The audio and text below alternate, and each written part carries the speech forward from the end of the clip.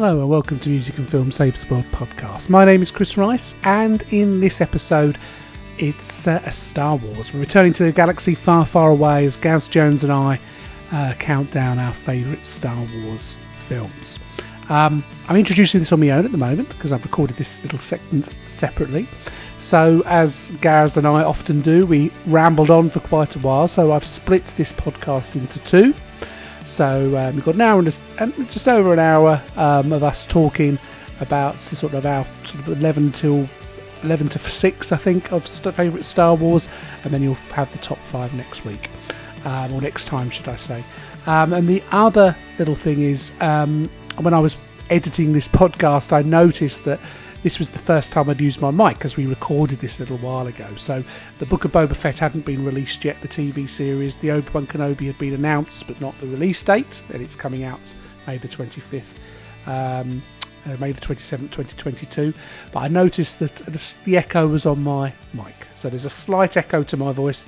I hope that doesn't spoil the listening of it. But yes, that's that. So without further ado, let's continue, and as I say, we recorded this about a year ago, and we're counting down our favourite Star Wars films. Please enjoy.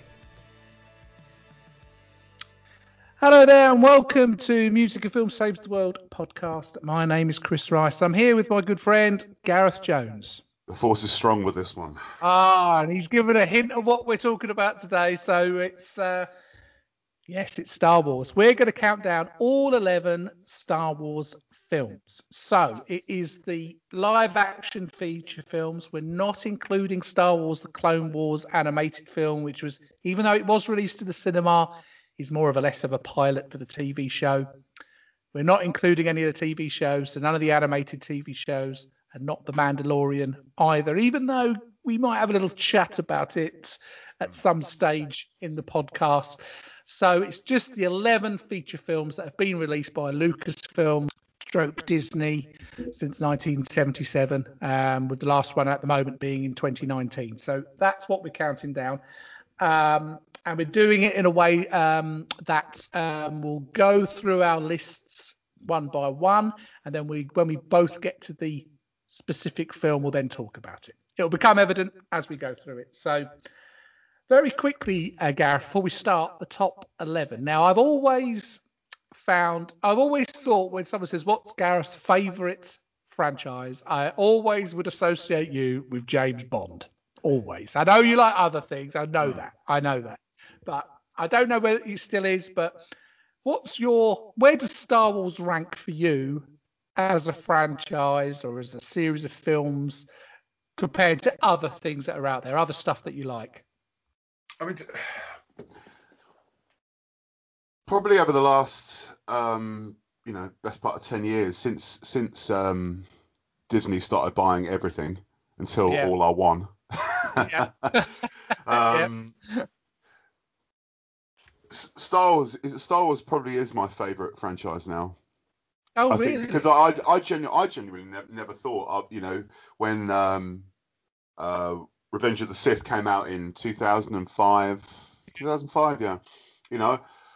I thought, okay, well, that's it, done and dusted, fine. Yeah. Let's move on. Let's try and forget the last kind of few films. And but when Disney bought it, and the fact that Abrams was on board, and then all the news started coming out about the new cast and stuff, I was so in. And it was wonderful getting so emotionally invested again in something that I had so much emotional investment in when I was a child. Yeah. It was wonderful. Yeah. To be honest, I think it is my favourite franchise. I think over Bond, Bond. Yeah, amazing. Well, I mean, it's always been mine, as you well know. I mean, I cannot, the actual thought when I can remember reading. I think it was either in 2012 or 2013 when it was announced that Episode 7 was going to be. Disney had bought Lucasfilm. It came completely out of the blue. There was no rumours. There's often rumours about stuff and who's buying what. There was no rumours about it, and it was suddenly Disney had bought Lucasfilm. Episode 7 going into production. J.J. Abrams directing, and I could not believe it. And Funny enough, the day before, I think it was 2012, it was announced. The day before, my partner, she said to me, she goes, "Oh, you having a day off to go and watch Skyfall, the James Bond film?"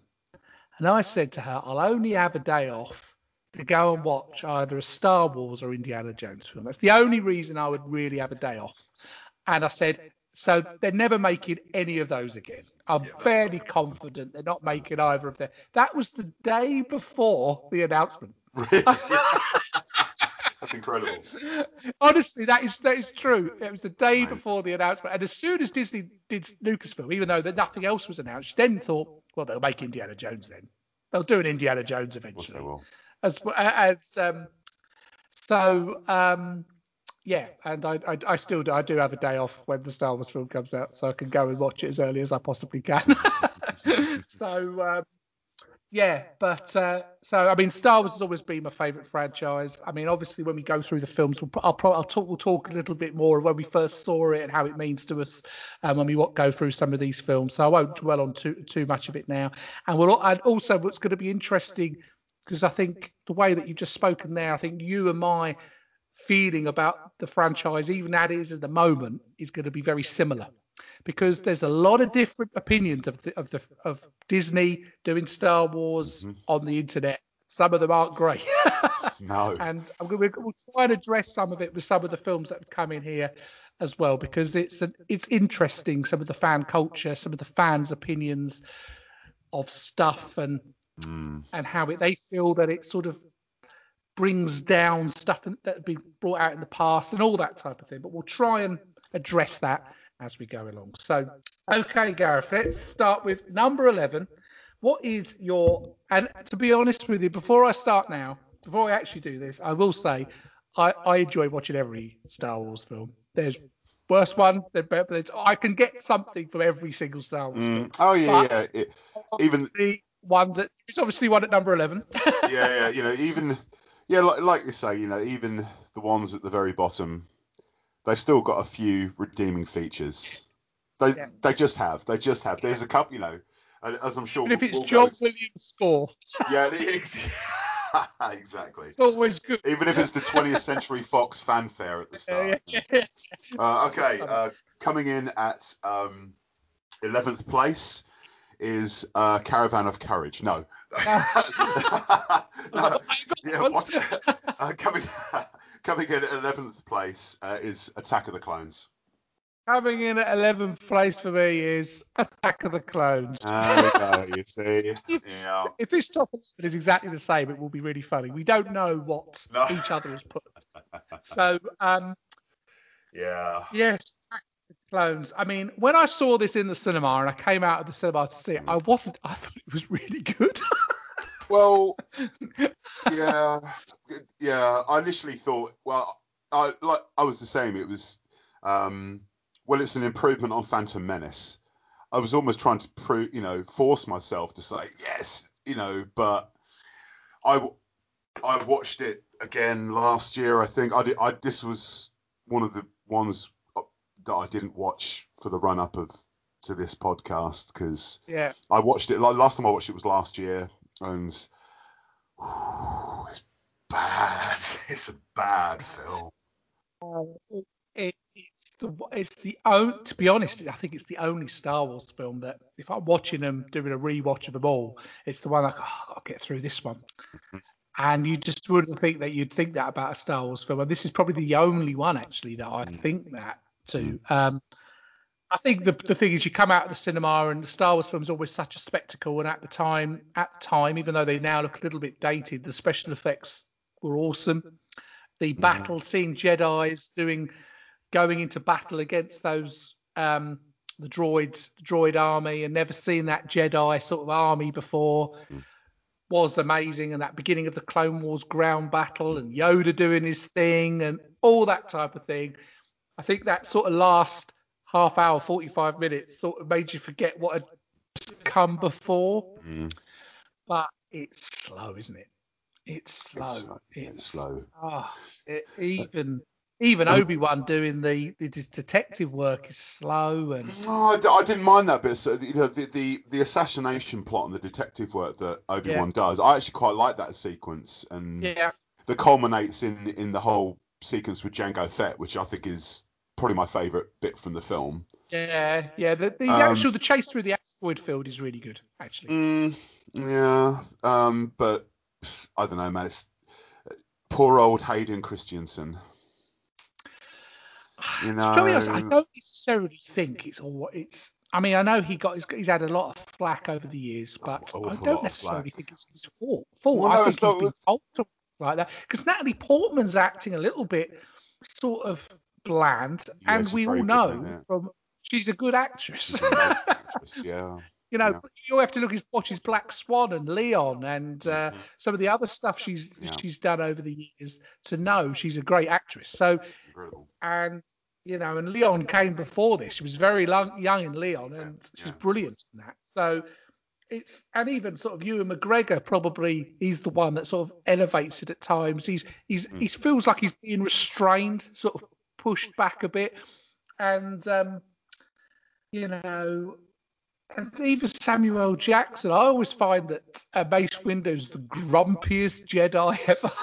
He's such a grump throughout it. And, Christopher Lee doesn't get in. Sort of the main villain, you don't really know who the main villain is. And Count Dooku's sort of pretending he's good, but because you'd have never met him before, he sort of comes in almost an hour and a half into the film. It's well into the film before he's even introduced. I think it's when Obi-Wan's just been captured. So it's oddly paced, and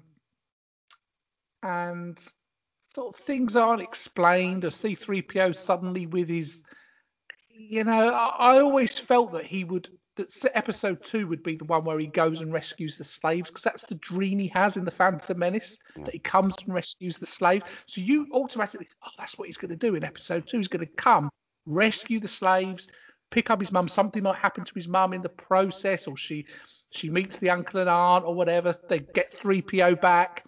That sort of made sense to me, but none of that sort of happens. He turns up, his mum's already been captured by the Sand People. He meets these random sort of step relatives, and 3PO's now been made up, and it's just all over the place. And the romance plot is so bland.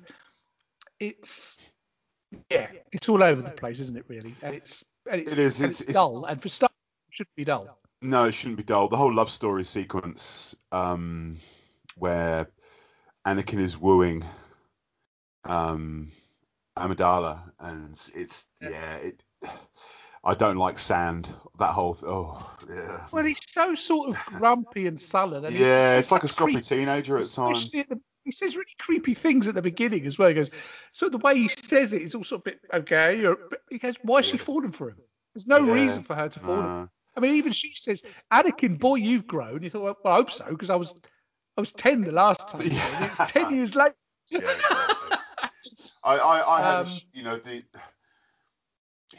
the special effect. Even at the time, I had massive issues with Yoda now being a computer generated character. Yeah. He had in Empire and obviously Jedi, you knew it was a puppet, but but you almost kind of forgot that it was a puppet, that it was this kind of frail old person. No, but it's done so well. I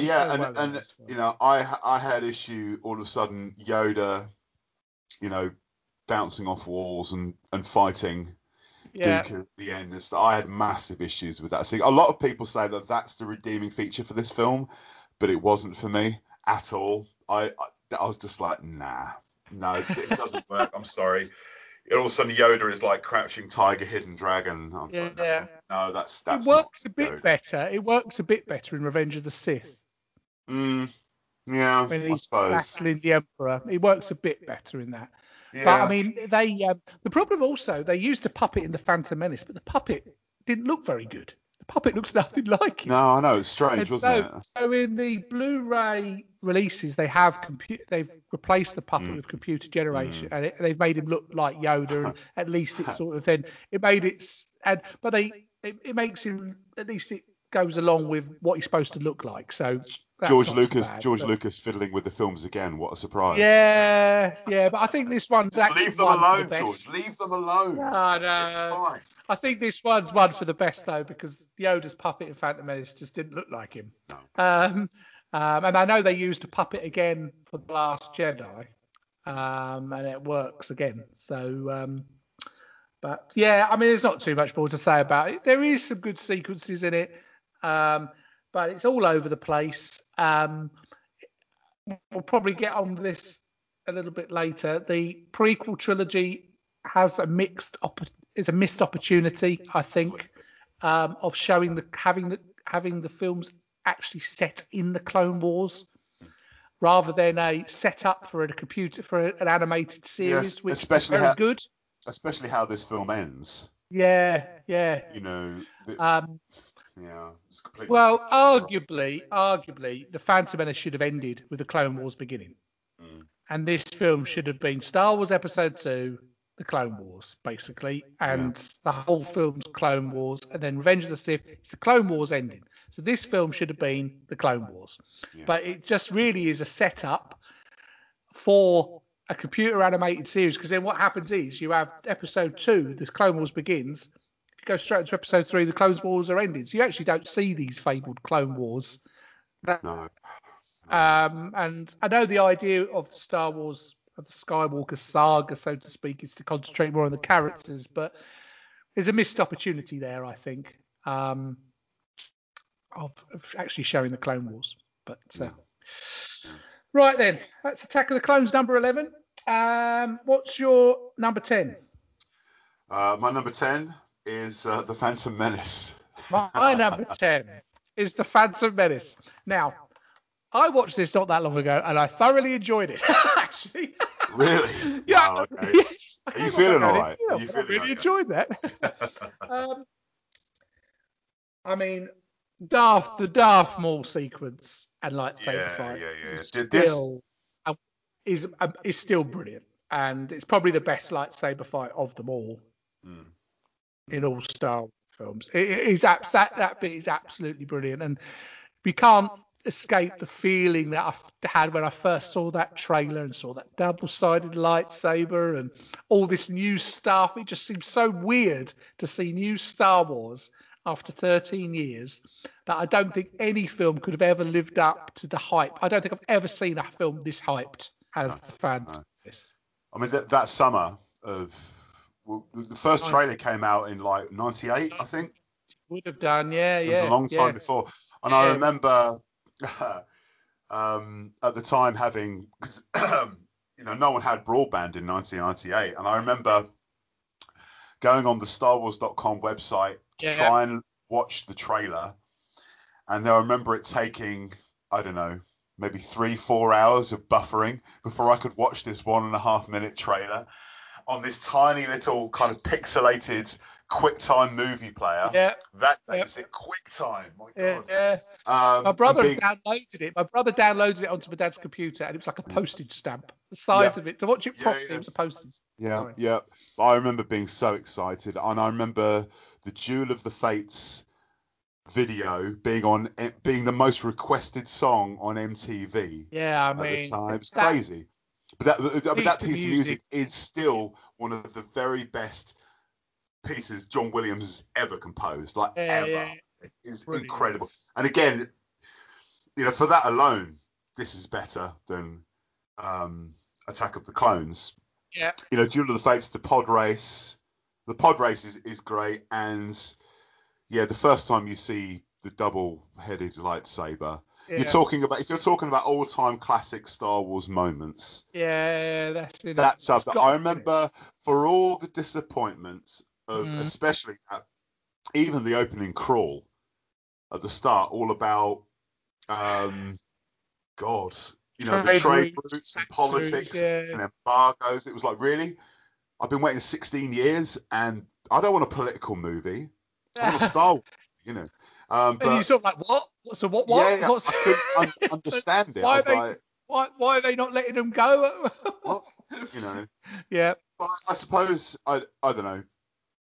Lucas always said in those intervening years that Star Wars films were kids' movies, and for this, I think he doubled down on making the ultimate children's movie, I guess. And I think, unfortunately, for the people that were Star Wars fans back in the day who were children, they are now adults. Yeah.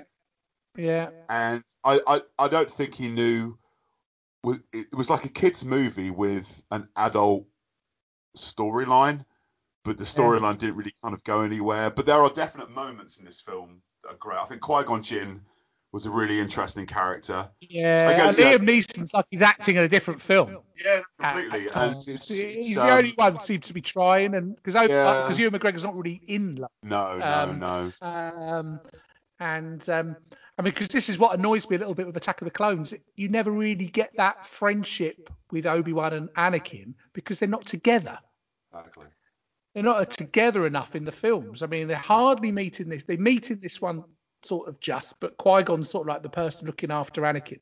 So episode 2, you sort of see them together at the beginning, and then they're not together. Really, Attack of the Clones, Anakin and Obi-Wan should have been together for the whole film. They should have been. Because then you can cement their friendship, and then it makes it worse in episode 3 when he goes bad. And I also think one actor should have played Anakin throughout the whole of the prequel trilogy. Yeah, no, I completely agree. I think Jake Lloyd, Anakin's as young as he is because that was the age of Lucas's adopted son. I think it was adopted son. His son at the time was that age, and that just what you've just been saying just says it right there. He basically, to have that parallel with the original trilogy, he needed to be an actor around Mark Hamill's age who grows throughout those 6-7 years they're making those films. So it's the same actor throughout that. So because the problem also with Attack of the Clones is Hayden Christensen you've never seen before. So it's almost like another new character again. And he doesn't really seem to be the same character from Phantom Menace. He doesn't even look like him. He doesn't even look like him. No. And I think originally the original script of the Phantom Menace, I used to have this script book and they had the drawings, and definitely Anakin was drawn a bit older. Maybe not as old as Luke, but more 15, 16 type of age. Yeah. I think the film would have probably worked. I think the film would have worked better if it was someone who was like early teens. Yeah. I think. Yeah. Because Jake Lloyd's acting isn't great. I don't necessarily think it's his fault, to be honest. Once again, I think it's. I mean, the actor who played Jar Jar Binks has had a lot of flack himself over the years unfairly, but this is only doing what at the time. I mean, the actual special effect of Jar Jar Binks was revolutionary. You know, that sort of performance capture, a full CGI character was never really been done before. So you can't blame the actor. He was just doing it. He was an actor. He was just reading a script. It's not he didn't write the script. And the flack he's taken over the years. I mean, the reason why Jar Jar's not in much in Attack of the Clones, and literally he's not in at all in Revenge of the Sith, apart from you see him in the background, is because of the fan backlash from the Phantom Menace. I feel that Lucas wanted Jar Jar to be the equivalent of Chewbacca, sort of like the alien creature that's with them throughout. Yeah. Obviously, nothing like Chewbacca, but obviously the flack that happened with the Phantom Menace, I think, definitely reduced that character. There is an edit of the Phantom Menace I've seen. It was quite a few years ago now that had edited out all the Jar Jar sequences. Yeah. And I think it was called like the Jar Jar Menace or something like that.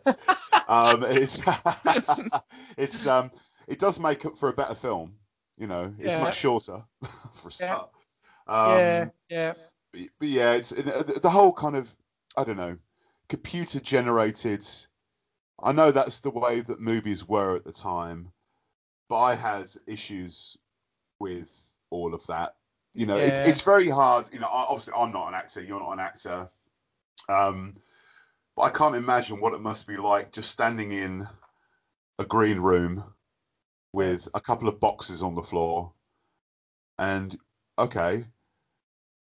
and then you have to act like you're in a Star Wars film. Yeah. I can't imagine how hard that must be. And the aesthetic between the prequels and the original trilogy is so jarring, really. Yeah, that's the thing. Considering these are meant to be set a long time before the original trilogy, they look like they're set much further in the future. And that was my. I was like, well, this doesn't. Nah.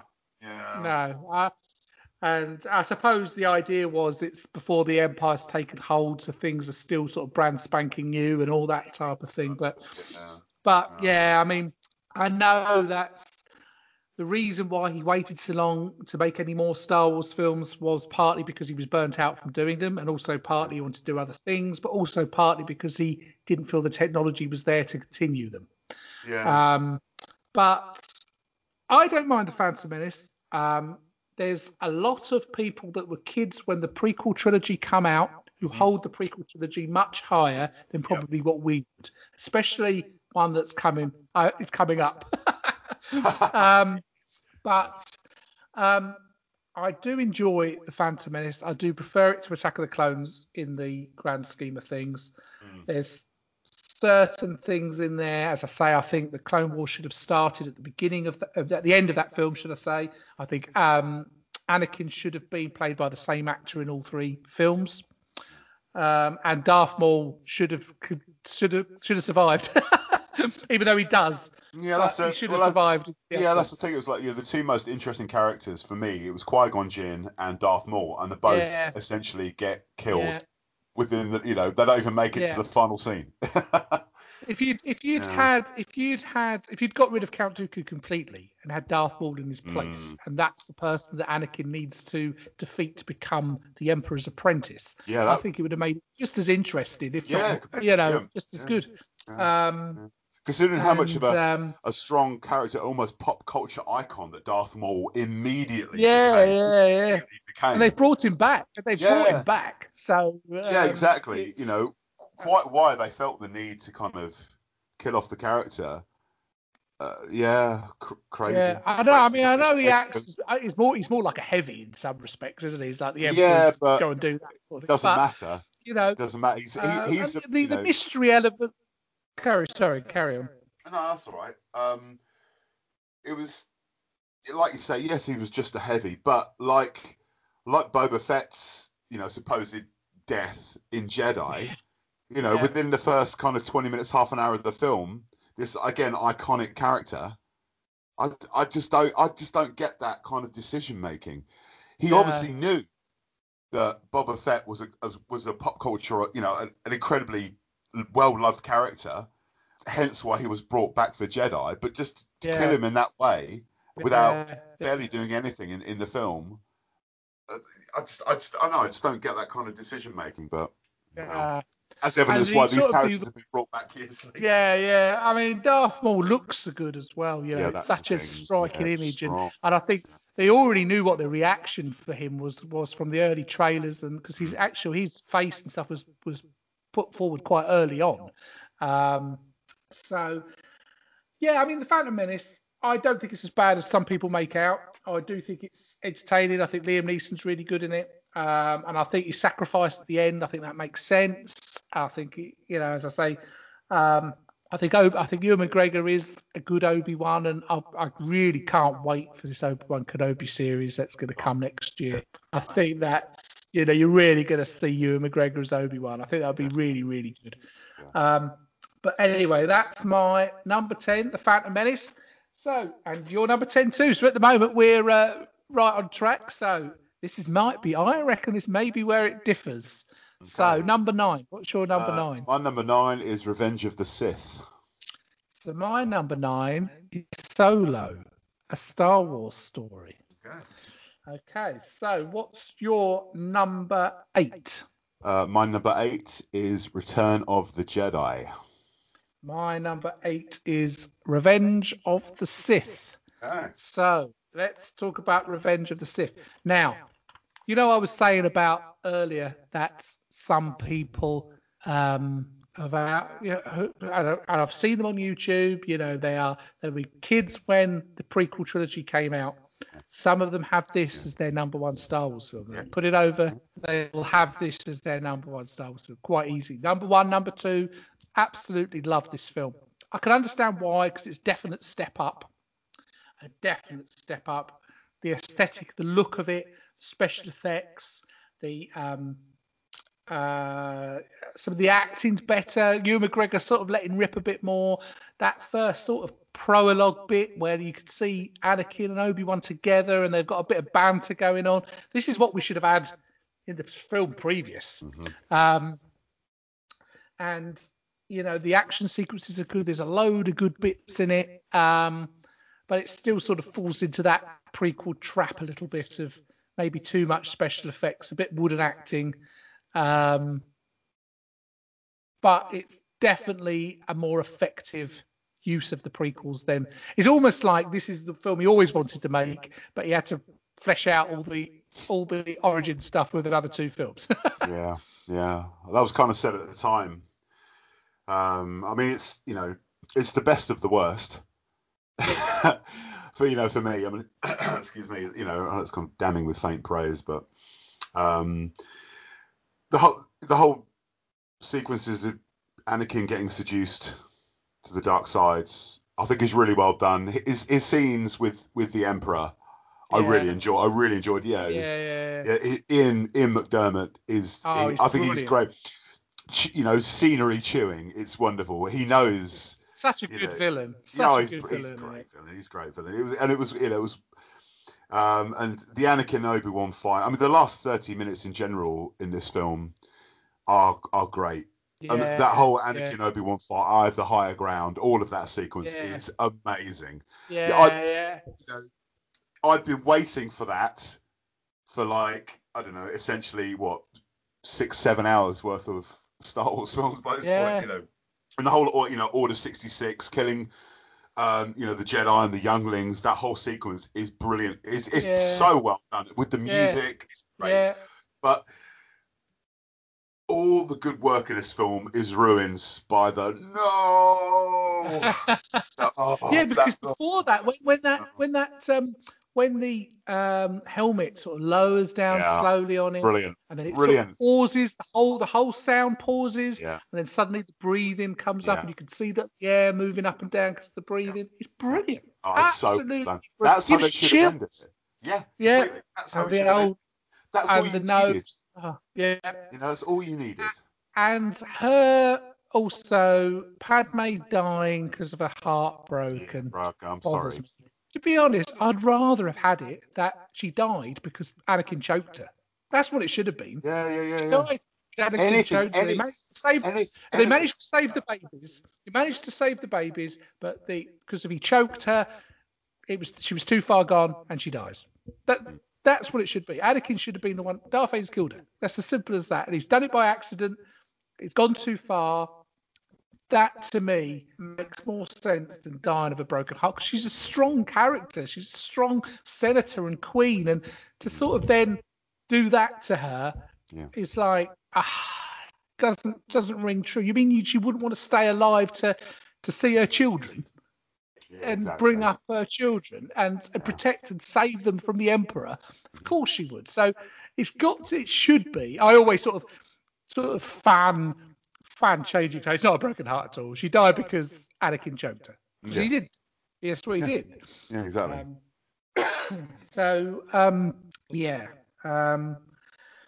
But there's a lot of good things in this film, and as you say, I can remember having had this old Star Wars annual which I bought in a jumble sale and I think it was the Star Wars annual that had come out just after the original film, and it had this sort of blurb about The Empire Strikes Back coming out, and it said something about Darth Vader was why Darth Vader's in his suit is because Obi-Wan and him had this fight and he fell into lava, and that's all it has that's all it said. And you're like, I didn't realise that. Oh wow, amazing. So he always had that. There was some sort of thing like that happened, and I think a lot of the ideas that he had from the original trilogy, the backstories, is in Revenge of the Sith. I don't believe he sat there writing stuff about Jar Jar Binks and Qui-Gon Jinn back in 1975. I don't think so. No way. No. I think the fight and what happened a little bit with the Jedi and the Emperor, and that I think that probably was some of the backstory that he'd written when he started writing the original Star Wars film. And I think that's why it comes over well, because it's part of his original ideas. But but I mean, there's still wooden acting from Hayden Christensen, isn't there? Yeah, it's. I mean, the best stuff that Hayden Christensen does in this film are the bits where he's just looking moody. Yeah. You know, the fighting and the bits where he's just having to look menacing, especially towards the ends. You know, he's good at that. Yeah. I know that's again damning with faint praise, but I think he looked. You know, the whole fight sequence, as I said before, with him and with Anakin and Obi-Wan, I think it's really well done. I mean, again, it's. I know it's all green screen, and I've said it before. And this will be the last time I say it because the first three on my list were the episodes 1, 2, and 3. Yeah. But it's just the green screen.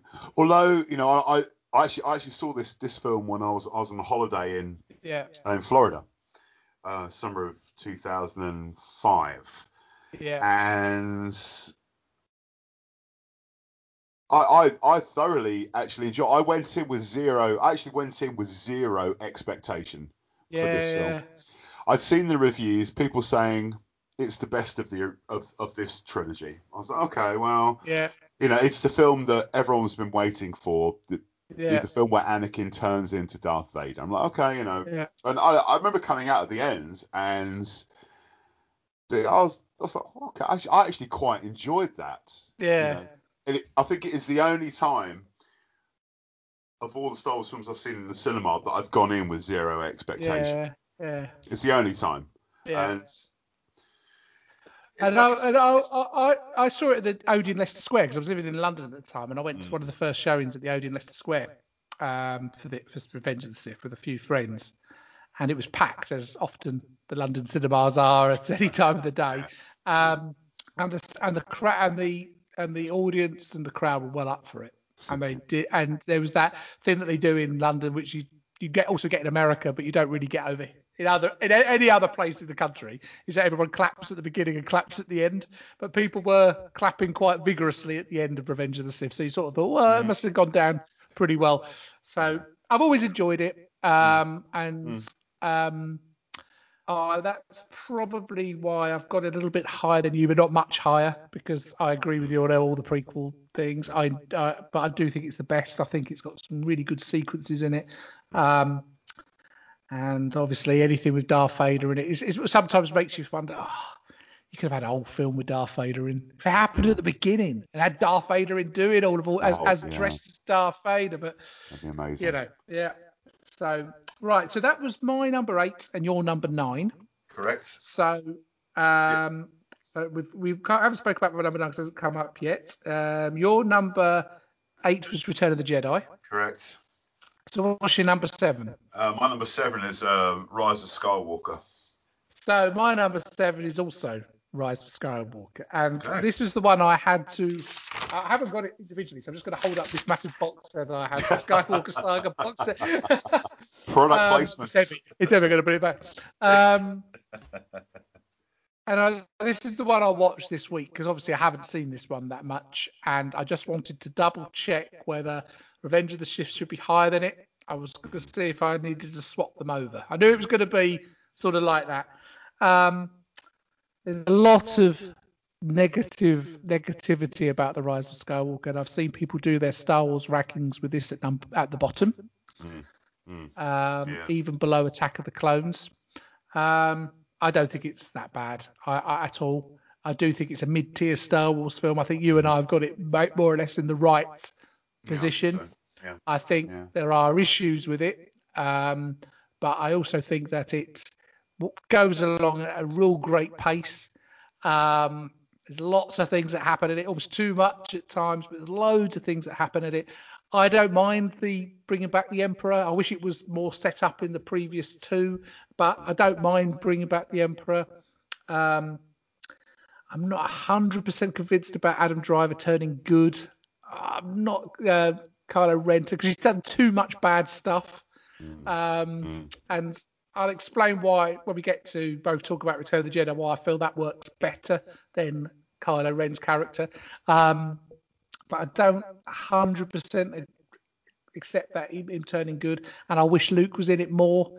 But Rise of Skywalker, I think, works pretty well as a closer.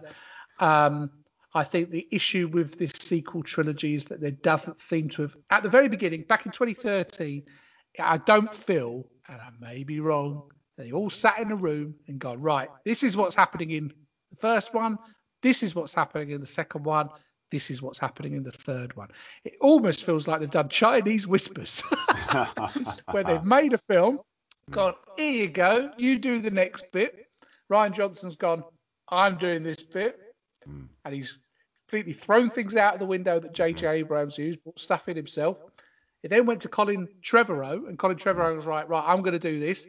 Falls out with Lucasfilm, and Lucasfilm basically goes to J.J. Abrams, right, you've now got to bring it home. He completely changes it, sort of picks up a few threads from The Last Jedi, but not that much. Not Most enough, stuff from Force Awakens, and then it feels rushed. The whole film feels rushed.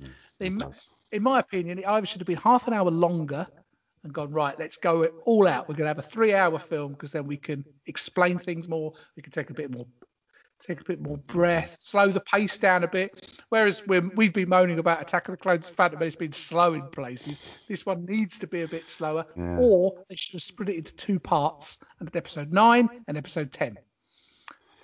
And I think that was discussed at one point. So anyway, I've sort of gone on a bit about Rise of Skywalker, but I like it.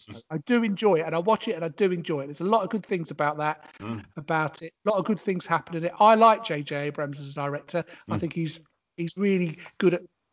A lot of people are a little bit down on him, a little bit down on this sequel trilogy. And a lot of people who are down on the sequel trilogy are the people that likes the prequel trilogy. It's strange. Yeah. Again, it's similar to what I was saying earlier about the people that were kids in the early 80s and the late 70s, completely kind of disregarded the episodes 1, 2, and 3. Yeah. And the people that were kids in the episodes 1, 2, and 3 have completely disregarded this trilogy. Yeah. Which the older fans, like us, and the next generation older, love. Yeah. This final trilogy, I don't have a problem with Disney taking. I don't have a problem with any of these films. I don't have. And as you can see from our ranking, the lowest one. Yeah. Well, I mean, I put Solo at 9, but I enjoy it still. Don't get me wrong. I'm not like, it's rubbish. It's not. So, I mean, my lowest is Solo. Your lowest is Rise of Skywalker at 7. Yeah. So that means you've got another 4 of them, and I've got another 3 of them above it. So, I mean, my problems with this film are, like you said, about it was that 180-degree turn after Last Jedi. I am a kind of staunch Last Jedi defender. Yeah. I love the risk. See, the thing is, right, Star Wars fans, so-called Star Wars fans, are absolutely fucking impossible to please. Yeah. Absolutely impossible to please. And it winds me up something rotten. I think the whole kind of fan service that Rise of Skywalker did, the way it virtually completely ignored all of Last Jedi. Yeah. So many things I won't go into now because I could just do a 3-hour podcast on that. Well, maybe we should one day. Yeah. I have issues. I think it would have been cooler bringing Palpatine back at the end of Last Jedi. Yeah. A little kind of almost Marvel-esque post-credit sequence. Yeah. Just something 10 seconds of his face or his cackling laugh, like they did in that first trailer, for Rise of Skywalker.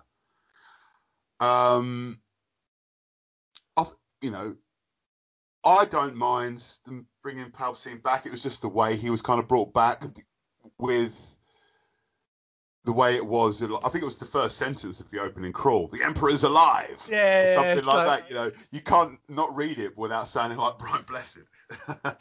Well, that's the reason why I sometimes think it maybe should have been divided into two. Yeah, because then episode 9 could have set it up a bit better for episode 10 then to deliver it. I don't think they should have done it as 2 films. I agree with you on the other thing you said about it being half an hour longer. I'd have no issue with that. No. I've got no issue, even longer than that. Do it as a 3.5 hour film. There was, like you said, there was so much to cram into this film. Yeah. Even though it was best part of 3 hours, I think. Yeah. It still felt a bit rushed, which is mad. It's mad. Yeah, I know. It does. There was, and the biggest thing for me was the fact they'd completely disregarded one of the best things to come out of Last Jedi, which was Kelly Marie Tran's character. Yeah. Her character was brilliant, so good, and then completely just disregarded one scene.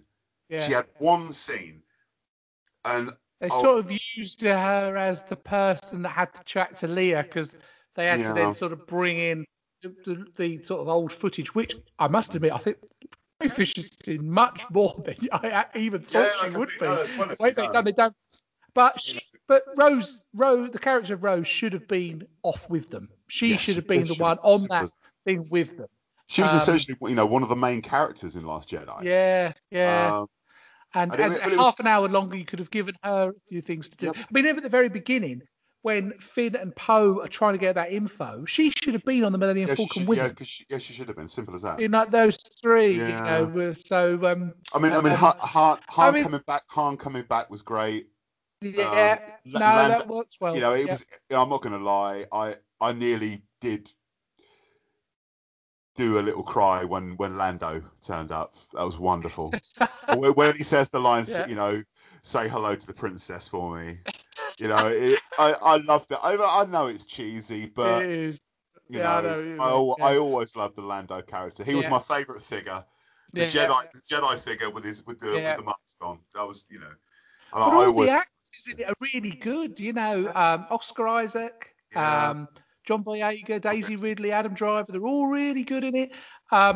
It looks good. I mean, the stuff. I love the stuff going through the deserted Death Star in the water and the lightsaber fight. It's a little bit of a shame that's not the climax. I mean, just imagine a climax where they're having a battle around a Death Star. You could have the ships going through the Death Star. Have a lightsaber fight on it. That would have been a tremendous climax. Obviously they used and I mean the Colin Trevorrow script that's been across the internet. The final battle was going to be on Coruscant, which to me sounds good because you haven't seen Coruscant since Revenge of the Sith. It's very briefly in Solo, but you haven't seen it since Revenge of the Sith, so that would make sense because it seems to have disappeared. And Luke was going to haunt Kylo Ren throughout the film, like he promised he was going to at the end of The Last Jedi. And even have a lightsaber fight with Kylo Ren. Now, that might have justified the turning into goodness a bit better than... Of course, I understand why it happened. Rey sort of healed him. He sort of heard his mother. Han Solo comes back, has a chat with him. It sort of turns it round a bit, but and also Finn keeps saying to Rey, "I've got to tell you something. I've got to tell you something." He never tells her. Never tells her. What was it? You go, right? What's she going to tell her, that he's got feelings for her, or what? Apparently, he's got the Force. That's that was going to be the thing, wasn't it? And I never understood. I've got something to tell you. Just tell him. Says towards the end. How do you know? She goes, how do you know? I can't remember the character that they meet on the planet, the other stormtrooper character, the female stormtrooper character. And she goes, how did you know that? And he turns around and goes, I can feel it. And that's the only hint. But he never tells that.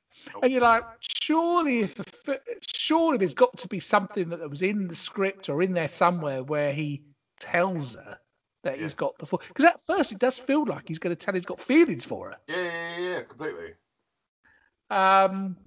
And they make a thing of it. You're like, Poe's going, you're going to tell me now what you're going to say and all that type of thing. It's like, you don't want me around. And you're like, we never tells her. But And it's never really explained how the Emperor comes back.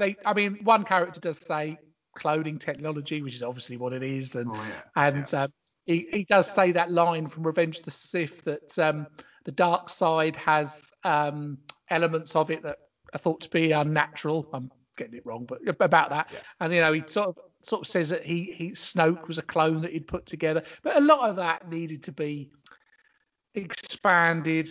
And even at the beginning, when Kylo Ren's looking for that sort of the triangular thing to find the Wayfinder, they call it, to find the Emperor, that is actually on Mustafar, the lava planet. Yeah.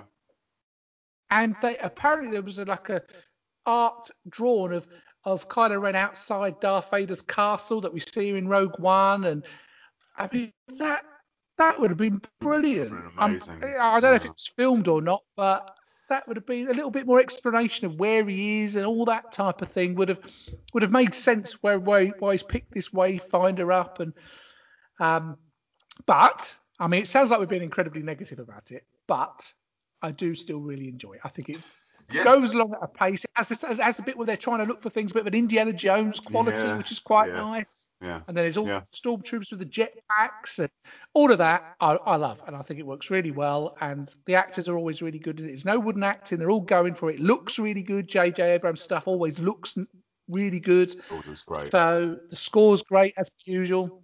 It's just, as you say, or as we both said, it just feels rushed. Yeah, that was always my biggest problem with it. And do you think that Rian Johnson should have been given episode 9? Yes.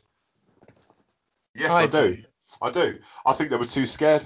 Yeah. I genuinely think they were too scared. Forget what the fans say. The best thing would have been, because J.J. Abrams started it off, Rian Johnson took it in his own direction. It would have worked better if Rian Johnson finished it off. Yeah, I do generally think that, and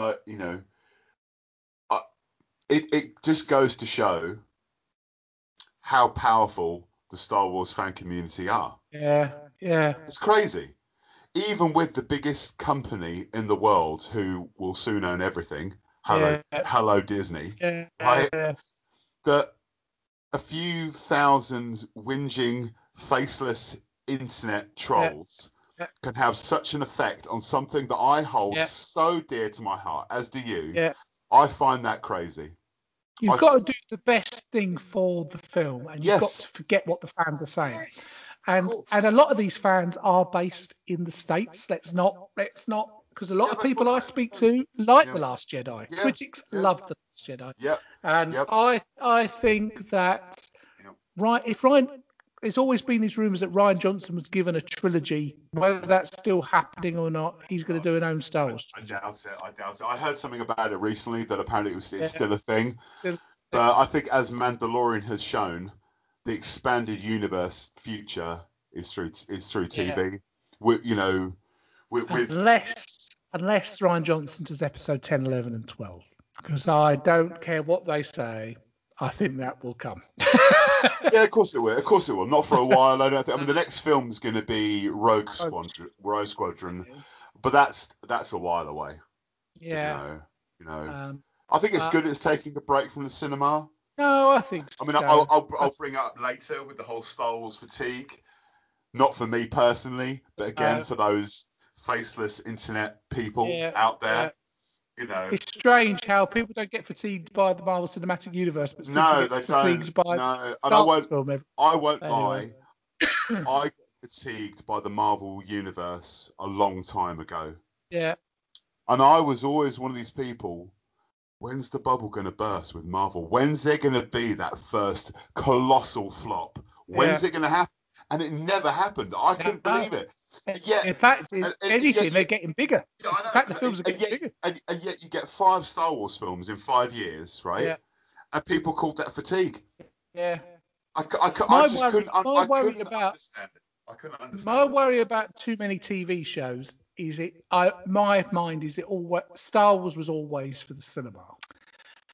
And my sort of thing that I always preferred Star Wars over to Star Trek because it has that cinematic quality. And I know Mandalorian's really good, don't get me wrong. Yes. But my worry is that if they keep having success on the TV all for the next few shows. It carries on with there's the Boba Fett one and there's the Obi-Wan, and there's a load, to be honest.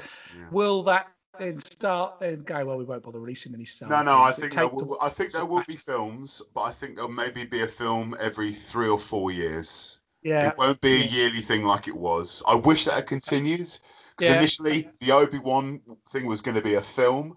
The Boba Fett one was going to be a film. Yeah.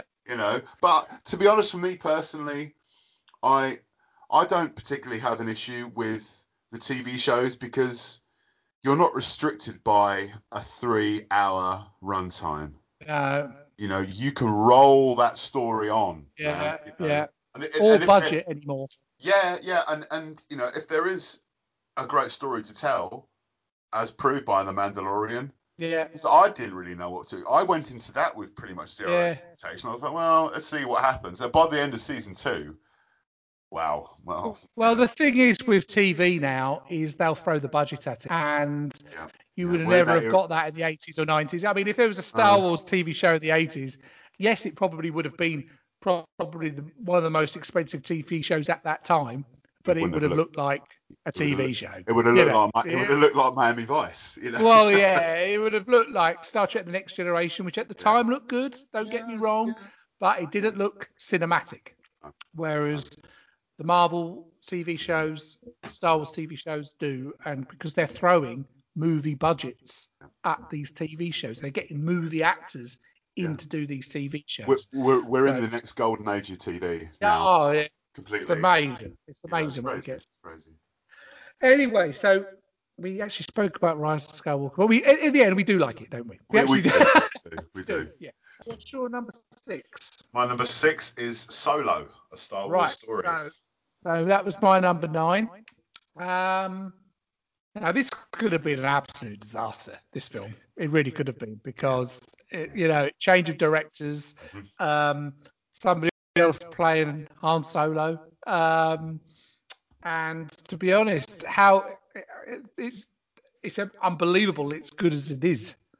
I think I've just got it low, not because I don't like it. I really enjoy it every time I watch it. I just think it's a little bit bland, and so I think Revenge of the Sith is just a little bit higher for me, just because of what happens in it. But I do enjoy it. I must admit, I do enjoy it. I think all the casting. I think Donald Glover as Lando is brilliant.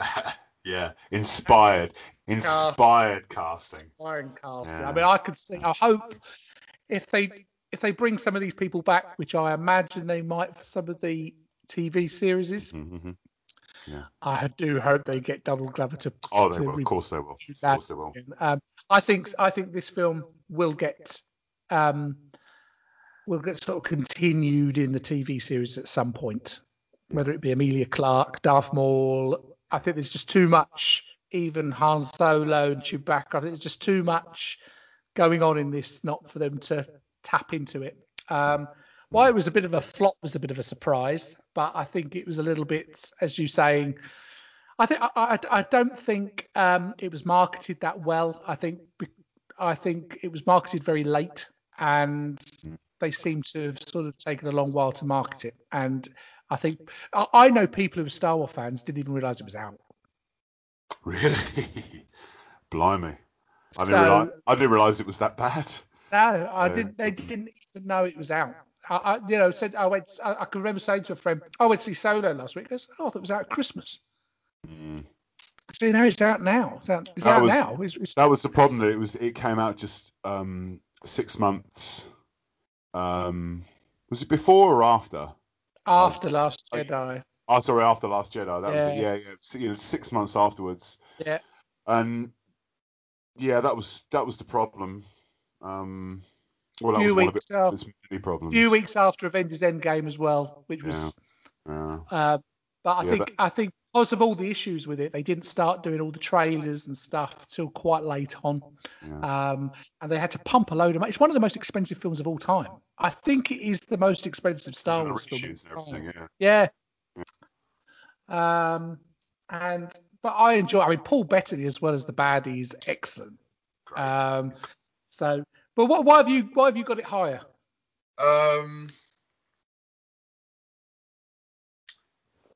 I think it's more to do with the fact that, like you said, it was amazing how well this film turned out because of considering, the absolute shitstorm that it went through to being made. Yeah. Ron so many films that get this happens to it turn out absolute disaster. Awful. Yeah. I mean, the way Ron Howard kind of, tied the shoelaces up at the end and gave it this, finished product and put it out there. It was brilliantly done, but in a good way. Yeah. More kind of nerdy Star Wars stuff, like you find out what the Kessel Run is. Yeah. You find out how Han gets his last name. You find out, again, the kind of almost throwaway one line you get in Empire of how Han won the Falcon off Lando. You see that. And, I like you were saying earlier about the stuff you read in the Star Wars Annual. Yeah. I always would kind of picture in my mind what Lando and Han were playing when the stakes got that high that the keys to the Falcon were put in, as collateral.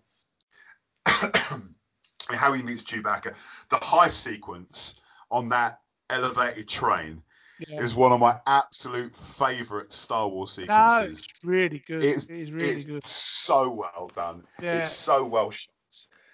Woody Harrelson, I think, is fantastic in this film. Yeah. He's great. He's great in whatever he does. Yeah. I think Ron Howard is a safe pair of hands, so that could be a criticism but good thing because they needed to bring home. So some people were criticizing, they haven't chosen, a woman, or they haven't chosen this to replace them. They needed someone who was an experienced director to come in and take it home for them. Now, whatever was happening with Phil Lord and Christopher Miller, it's a shame they didn't finish because I think you would have got a very different Star Wars film.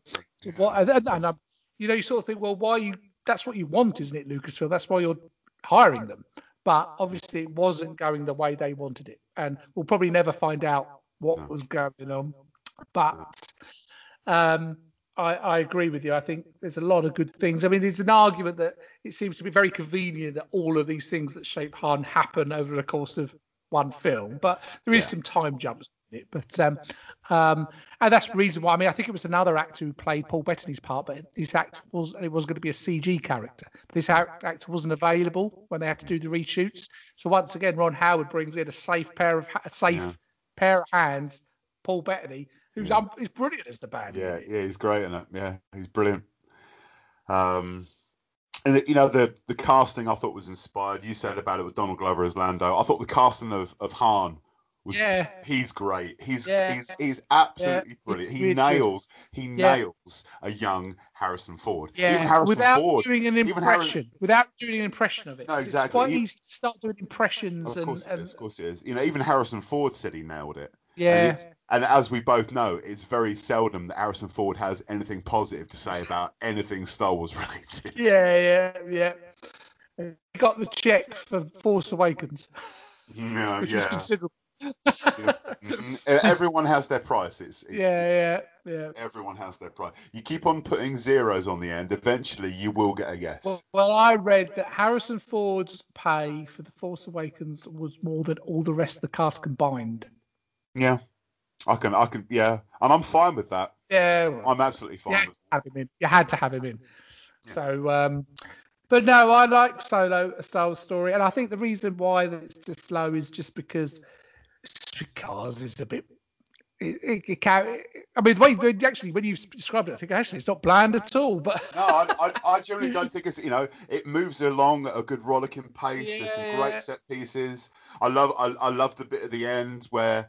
I mean, some detractors might go, Darth Maul was just shoehorned in, but I love that end sequence. The fact that Emilia Clarke's character was working for him, I was like, oh yeah, brilliant. I remember coming out of the cinema at the end and going, wow, that was great. It serves as another good bridge between the prequel and the sequel trilogy. I mean, exactly. The prequel and the original trilogy. I mean, because you see the Empire, then sort of building stuff, you see them on other planets, you see what type of thing, the underworld, and it actually, I think the two spin-off films, Solo and Rogue One, do quite a good job of bridging that gap completely. between the over special effects of the prequels, and it sort of bridges the gap quite nicely. Then when you go into to the original trilogy, it doesn't feel like such a leap. No, I mean, it's, Solo and especially Rogue One.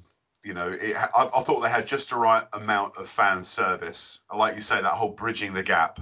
Yeah, they were done so well, and I do genuinely think it's a real shame that we're not really going to get any more kind of expanded universe or these kind of Star Wars story kind of films anymore. And it's a shame, because I was genuinely looking forward to, I don't know, all of my 40s and 50s probably having a new Star Wars film every Christmas. I would literally was like, I can get used to this. Thank you very much. I mean, we have been spoilt with all the amount of Star Wars stuff the last few years, but I know what you mean.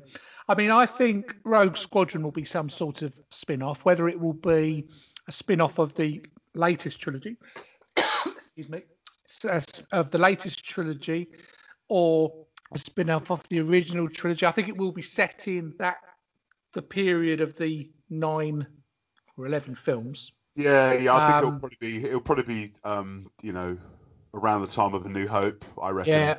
Yeah. And but I'm also quite excited to come out of this period completely. I think one of the TV series, which I can't remember what the name is at all, is going to be set like real in the past, when you've got lots of Sith and Jedis and stuff. And in some respects, I'm more interested in that than I am actually in a Boba Fett one.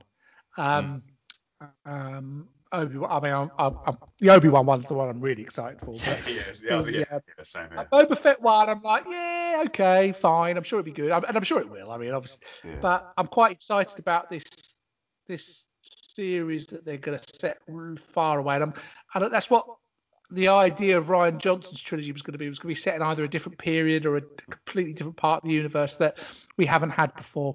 As I say, I still wouldn't be surprised if Rian Johnson's working on episodes 10, 11, and 12.